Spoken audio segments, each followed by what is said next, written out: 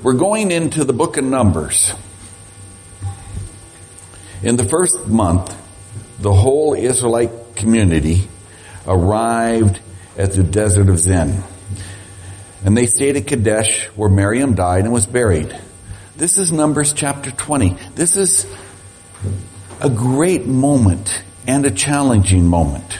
Verse 2 says, "And there was no water for the community, and the people gathered in opposition for Moses and Aaron, and they quarreled with Moses and said, 'If only we had died when our brothers fell dead before the Lord. Why did you bring us, the Lord's community, into the wilderness that we and our livestock should die here?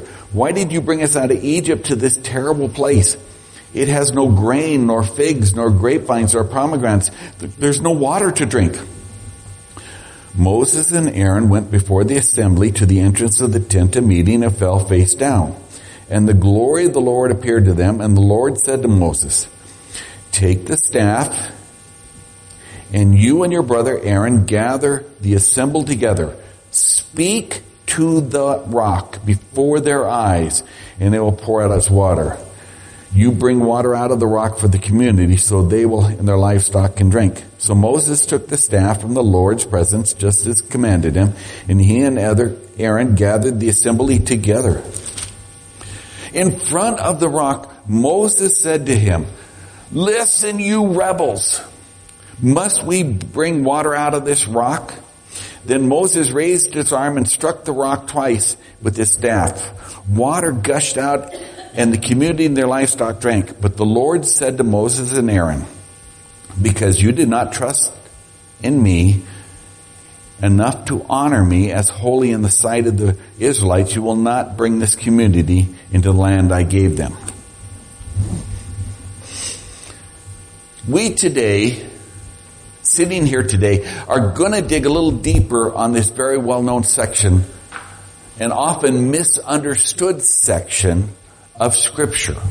Our problem in this fast-paced world that you and I are in, we often just seem to let things pass us by, because it would require some time and some serious consideration of a passage of Scripture.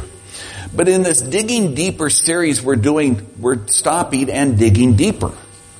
There ain't no milk in these series. This is all meat and potato type preaching. This is not beginning stuff. This is for mature people. And there's a lot to learn here. See, Moses got so frustrated that he did something that he shouldn't have done, and it cost him the chance to lead Israel into the promised land. What did his frustration lead him to do that was wrong? And what can we sitting here today learn from that? Now let me share with you a true story about a child who got frustrated beyond words. Now if you've ever played one of those crane games, in the arcade, right? It's called a claw, and you reach to pick up the toy inside, right? Well, I've never played such game. I haven't done it. It's too frustrating for me.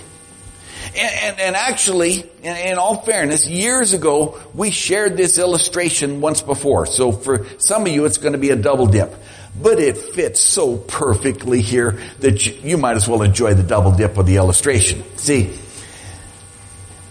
there was a boy in Wisconsin, years ago, about 6 years old, who attempted to get the toy of his dreams, at least he thought it was, out of that machine. And he was not successful. This 6-year-old boy got so frustrated with his failure that he finally gave up using the claw, and he decided a more direct approach. He climbed inside the machine to get the toy he wanted. He managed to almost get completely inside the machine. This is when they finally got him in the machine. This is not the only case of this, but he got inside the machine, right? And he could not get out because of the way the trap works. So they had to call the fire department and unlock the game. Actually had to cut the top off and got the boy out. There is no report whether he got the toy he wanted or not. The boy was frustrated. He'd used all his money in the machine. That's why he acted the way he did. And because he wasn't able to achieve his goal, get that one toy he really wanted, he got so frustrated that he ended up doing something that he shouldn't have done. And of course he got stuck. Our sermon today deals with frustration. One dictionary defined frustration as the feeling of being upset or annoyed, especially because of the inability to change or to achieve something. And then they did something very unusual for a dictionary. They put I've only found this a couple times in the dictionary, they put the word in a sentence. And it says, I sometimes feel like screaming with frustration. Any of you ever been there? Yeah, we have been. Another source, another dictionary, compared frustration with anger. Anger is like setting off the explosion of an emotion, but frustration is more like a slow burn, it wrote. And of course, if your frustration lasts long enough, then explosion of anger is not far behind. And that's what we see in our text this morning. Moses had been leading the Israelites through the wilderness for 40 years. And it seems like every time he turned around, they were quarreling and complaining and grumbling. When they reached the Red Sea, and Egypt's chariots were close, right behind the people said to Moses, was it because there were no graves in Egypt that you brought us to this desert to die? What have you done to us to bring us out of Egypt? Didn't we say to you in Egypt, leave us alone, let us serve the Egyptians? It would have been better for us to serve the Egyptians than to die in the desert. Now you can read those words for yourself in the book of Exodus chapter 14, and I think it's verses 11 through 12, or it's really close to that. You want to read that? You can read it for yourself. They complained. And then they got the crossing of the Red Sea. Later, they complained about the food they ate. The Bible records the whole congregation of people of Israel grumbled against Moses and Aaron in the wilderness, and the people of Israel said to them, what would that we have died at the hand of the Lord in the land of Egypt, when we had meat in our pots and ate bread to the full. Then you brought us out into this wilderness to kill us, and the whole assembly was hungry. Now that's Exodus 16 verses 2 and 3. And then they complained about the water, not in just one place. The people quarreled with Moses and said, give us water to drink. And Moses said to them, why do you quarrel with me? Why do you test the Lord? But the people thirsted for water, and the people grumbled against Moses and said, why did you bring us out of Egypt to kill us and our children and livestock of thirst? So Moses cried out to the Lord, what should we do with these people? They're almost ready to stone me to death. And that's found in Exodus chapter 17 verses 2 through 4 or 2 through 6. And when they were about to enter the promised land, they do it again. All the people of Israel grumbled against Moses and Aaron, and the whole congregation said to them, would that we have died in the land of Egypt, or that we would have died in this wilderness. That's Numbers 14, verse 2. You can read it if you want. These people did this over and over. You ever notice that in the real world? People just like to complain. Well, the Israelites were famous for it. And God warns us as Christians, don't do that. We must not put Christ to the test as some of them did, and they were destroyed by serpents. Nor grumble as some of them did who were destroyed by the destroyer. That warning for us sitting here today is found in 1 Corinthians chapter 10 verses 9 through 10. Don't put Christ to the test. Every time Moses turned around, it seemed like these people were nipping at his heels. It got so bad at one point that Moses actually complained to God. His complaint is found in the book of Numbers, chapter 11, verses 11 and 12, where he says, "Why have you brought such trouble on your servant? Why are you angry with me? Why do you burden me with all these people? I did not conceive these people. Did you give them birth so you could tell me, carry them at your breast as nursing woman carries them, that you have swore to their fathers into the land that you've given them?" It was really frustrating. Let's bottom line it. And Moses' frustration got to the point where he'd had enough. He was so annoyed and so irrational and irritated with them that he did something that they shouldn't have done. What did Moses do wrong? God himself tells Moses, "Take the staff and assemble the congregation, and you and Aaron and your brother, and tell the rock before their eyes to yield its water. And you shall bring forth water out of the rock and give them drink, and the congregation and its cattle." And Moses took the staff from before the Lord as he commanded him. And Moses and Aaron gathered the people together before the rock, and he said to them, "Hear now, you rebels. Shall we bring forth water out of this rock?" And Moses lifted his hand and struck the rock twice with his staff. And water came out abundantly because the people needed water, right? And the congregation drank and the animals drank. The Lord still supplied, but he did not do what God told him to do. And the Lord said to Moses and Aaron, "Because you did not believe in me to uphold me as holy in the eyes of the people of Israel, therefore you shall not bring this assembly into the land I've given them." Now there's several views about what Moses did wrong. Some believe that God was angry with Moses because he did not follow instructions.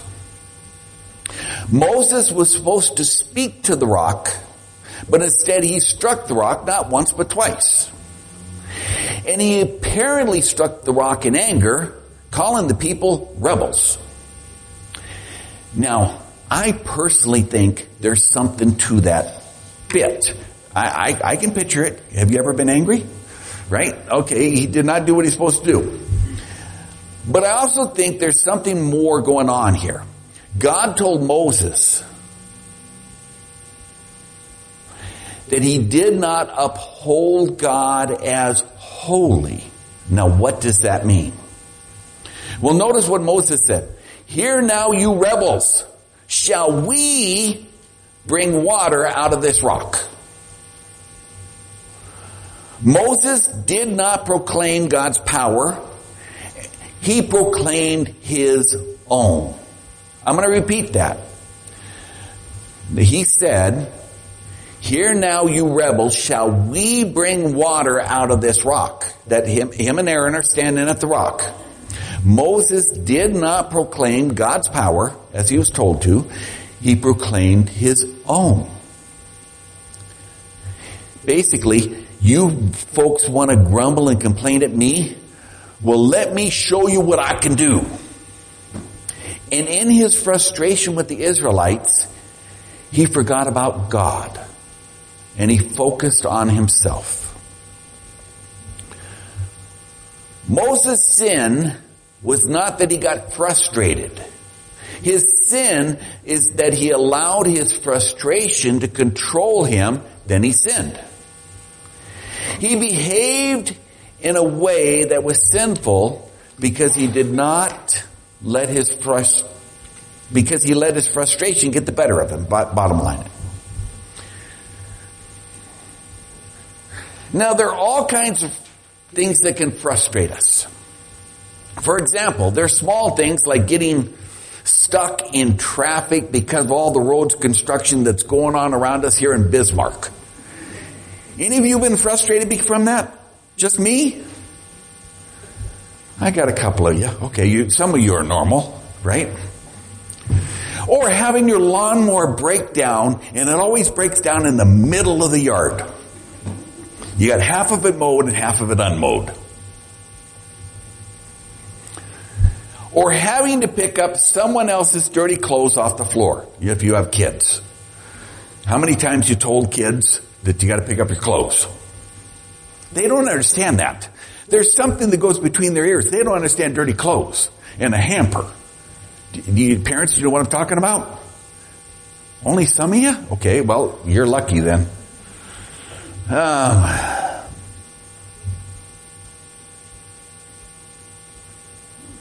Small things can frustrate us.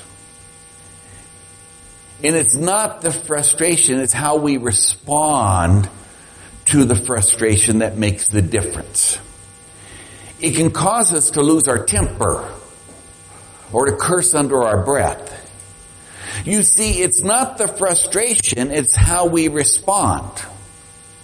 And even small frustrations can lead us into sin. But what about the big frustrations? Things like traffic jams or broken lawnmowers, they're just annoyances. They don't last. Sooner or later, they stop bothering us. But what about the annoyances that won't go away?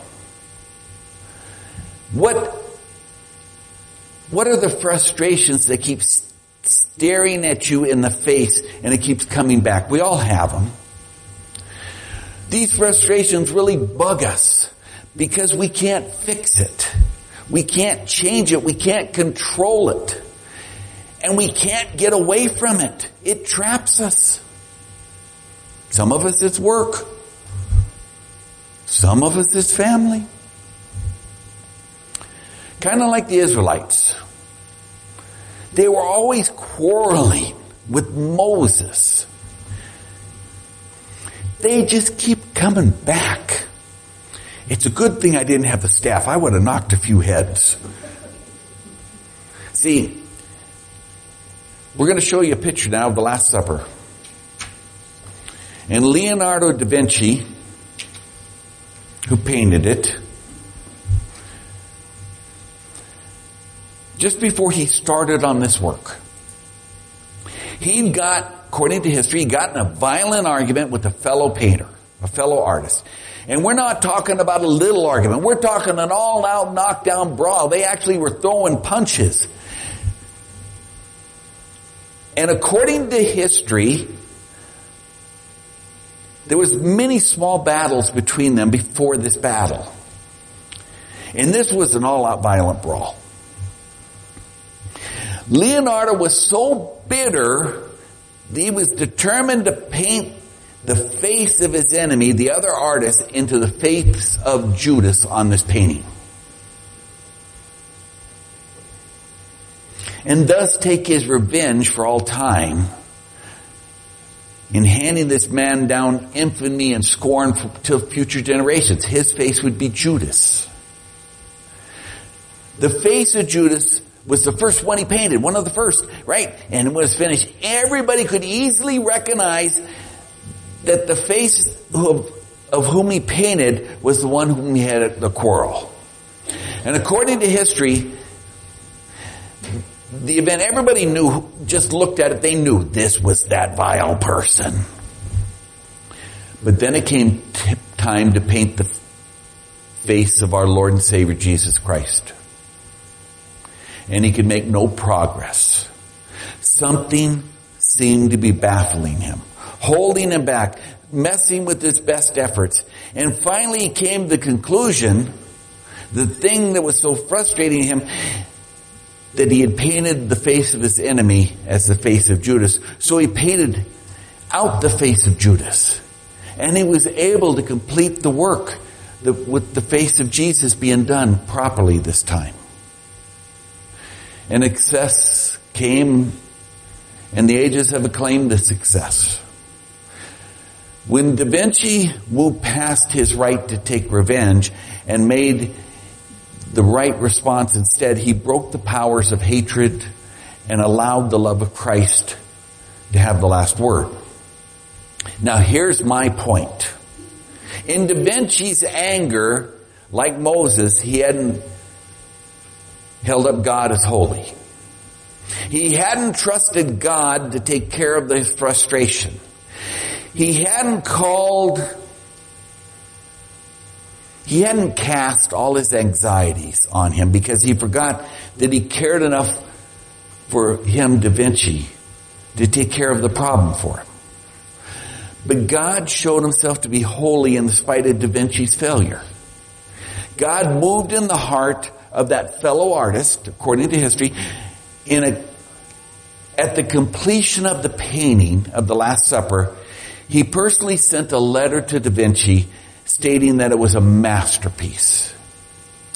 The painting of the Last Supper was Da Vinci's, actually one of his big breaks. It was the first time of doing something that large. And his first painting of that kind. And to have his enemy acknowledge and praise him melted his heart and healed his wounds. Was Da Vinci always a nice guy? Not according to history. But this moment he was. This points to the way we can stop our frustrations from leading us into sinful behavior.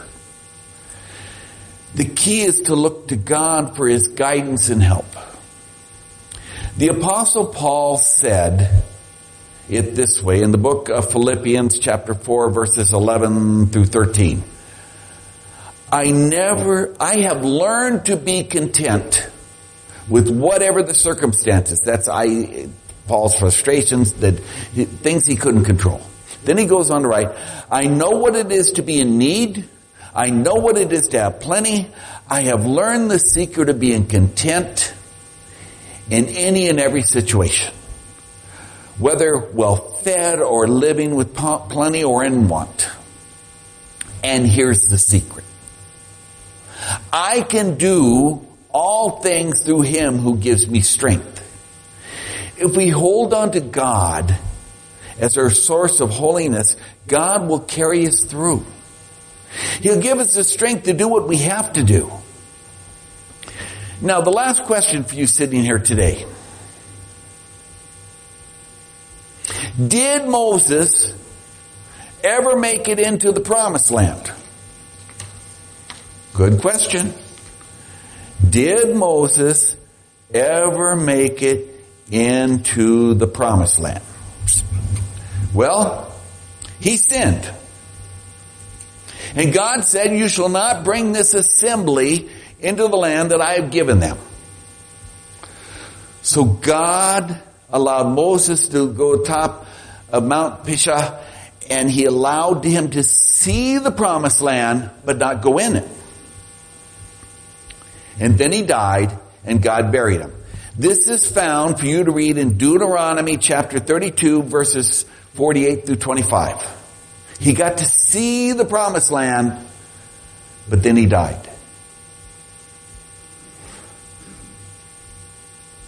Somehow that doesn't seem fair.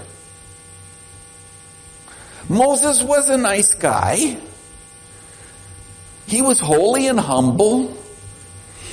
He talked with God all the time. He almost did everything God told him to do, almost. And yet he didn't get to lead Israel into the Jordan. One sin. That's all that kept Moses out of the promised land. just like one sin would all it would take to keep us out of heaven. The Bible's quite clear. All it takes is one sin. But we have an advantage. We have Jesus.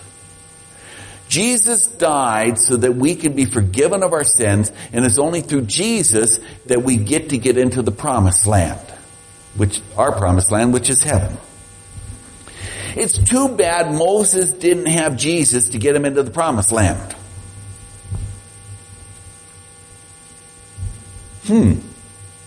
But wait. Moses did get into the promised land. I'm going to take you to the book of Matthew. And I'm going to read to you starting in verse 17. I'm going to prove he got in the promised land. On the 6th day, Jesus took him, Peter and James and John, the brother of James, and led them up to a high mountain by themselves, where he was transfigured before them. His face shone like the sun, and his clothes became white as light.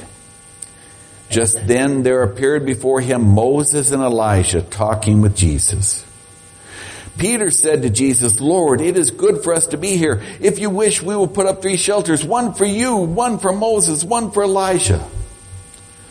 While they were still speaking, a bright cloud covered them, and a voice from the cloud said, "This is my son whom I love, and with him I am well pleased. Listen to him." Then the disciples heard this. They fell down, face down on the ground, and were terrified. But Jesus came and touched them, and "Get up, do not be afraid." And when they looked, they saw no one except Jesus.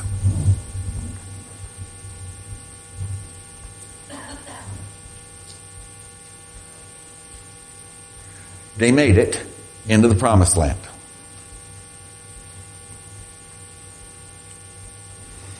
But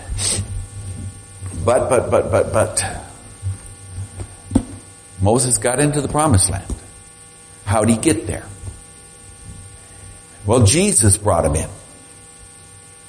The only reason Moses got into the promised land was because of Jesus. And that's the only reason we get into heaven. If we believe that Jesus is Christ and the Son of the living God, and if we acknowledge that we have sinned in our lives, and we are repenting of our sin, and we are willing to confess Jesus to be our Lord, then we get in the promised land too. But no matter what the mitigating circumstances or causes we might put up for Moses, the fact still remains, Moses didn't honor God or obey his orders. The remarkable thing that God gave them water, even though Moses' attitude and actions were all wrong. He does not deal with us according to our sins or punish us according to our iniquities. Psalms 103 verse 10 says, if you, Lord, should mark my iniquities, O Lord, who could stand? Psalms 130 verse 3 says, God in His grace met the needs of His people because He is a God of compassion and infinite goodness. But He did not overlook Moses' sin. The people were helped, but Moses was disciplined, and in a very painful way. He wasn't permitted to enter the promised land. He had glorified himself instead of glorifying God. At one point, Moses actually begged God to let him go over to the Jordan. But the Lord refused his request, and you can read about that in Deuteronomy chapter 3 verses 23 through 29. But Moses revealed his meekness to God's discipline and continued to lead the people. Now I'm going to take you to the book of Deuteronomy. I'm kind of getting out of order here, but I wanted to end with this part. See, Moses was a nice guy, and what happened to him didn't seem fair. He was somewhat humble and somewhat holy, and I mean, yeah, he did a lot of things wrong if you really read the story, but God used him. There's a lesson here, very important lesson. When you're a baby Christian, you're held at baby standards. When you mature as a Christian, you're held at mature standards. And when you're called into ministry, you're held at a higher standard than that. You don't become a Sunday school teacher without realizing you're called to a higher standard. As you grow, as you learn, you're called to know more and to behave better. I don't know of many more holy people than Moses. He walked with God, he talked with God, he was held in the cleft of a rock. And the Israelites were pig-headed and stubborn people. No, they were. They were rough and tough and complained. But Moses could not get into the promised land without Jesus.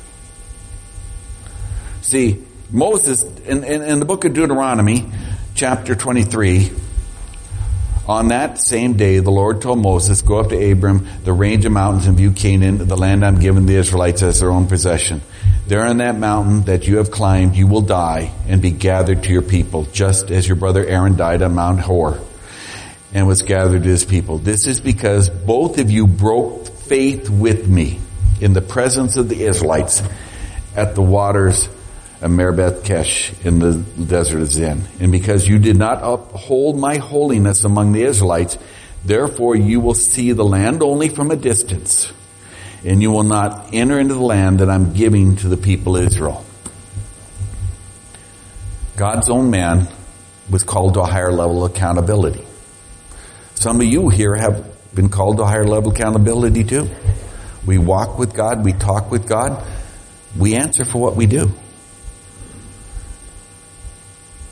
It's tough teaching. But on the other hand, with the death of our Savior, everything changes. Moses and Elijah got to the promised land because Jesus was there. We get to heaven because of Jesus. We don't have to worry about the frustrations of the world. You don't have to worry about wanting to zap that one fellow employee who's a pain, right? Wouldn't you just love to have zap? That's not correct. Da Vinci learned that, and he couldn't paint the Last Supper. He had to take the face of his enemy out of the face of Judas. Patience and kindness is the hardest thing to have in a dark, dark world. But we're called to be the light of Jesus into a world that is terribly dirty and filthy and horrible. We're not called to be as the world is. We're called to be a light. Now, we need to close in prayer. And then, if you're a visitor, we'll have one last song, then you'll be dismissed. But we thank each and every one of you for being here today. For this is God's house, and you are His royal guest. It changes everything when you realize who you are. You are the guest of the Most High. Our Heavenly Father, we come before your throne and we thank you for allowing us to be your servants. We thank you for allowing us to be part of your flock. And we thank you for being our shepherd. And Father, we are so thankful that we are not bound by the law, that we are given grace by your Son. We thank you for that grace. We thank you for that blessing. And all God's people said, amen.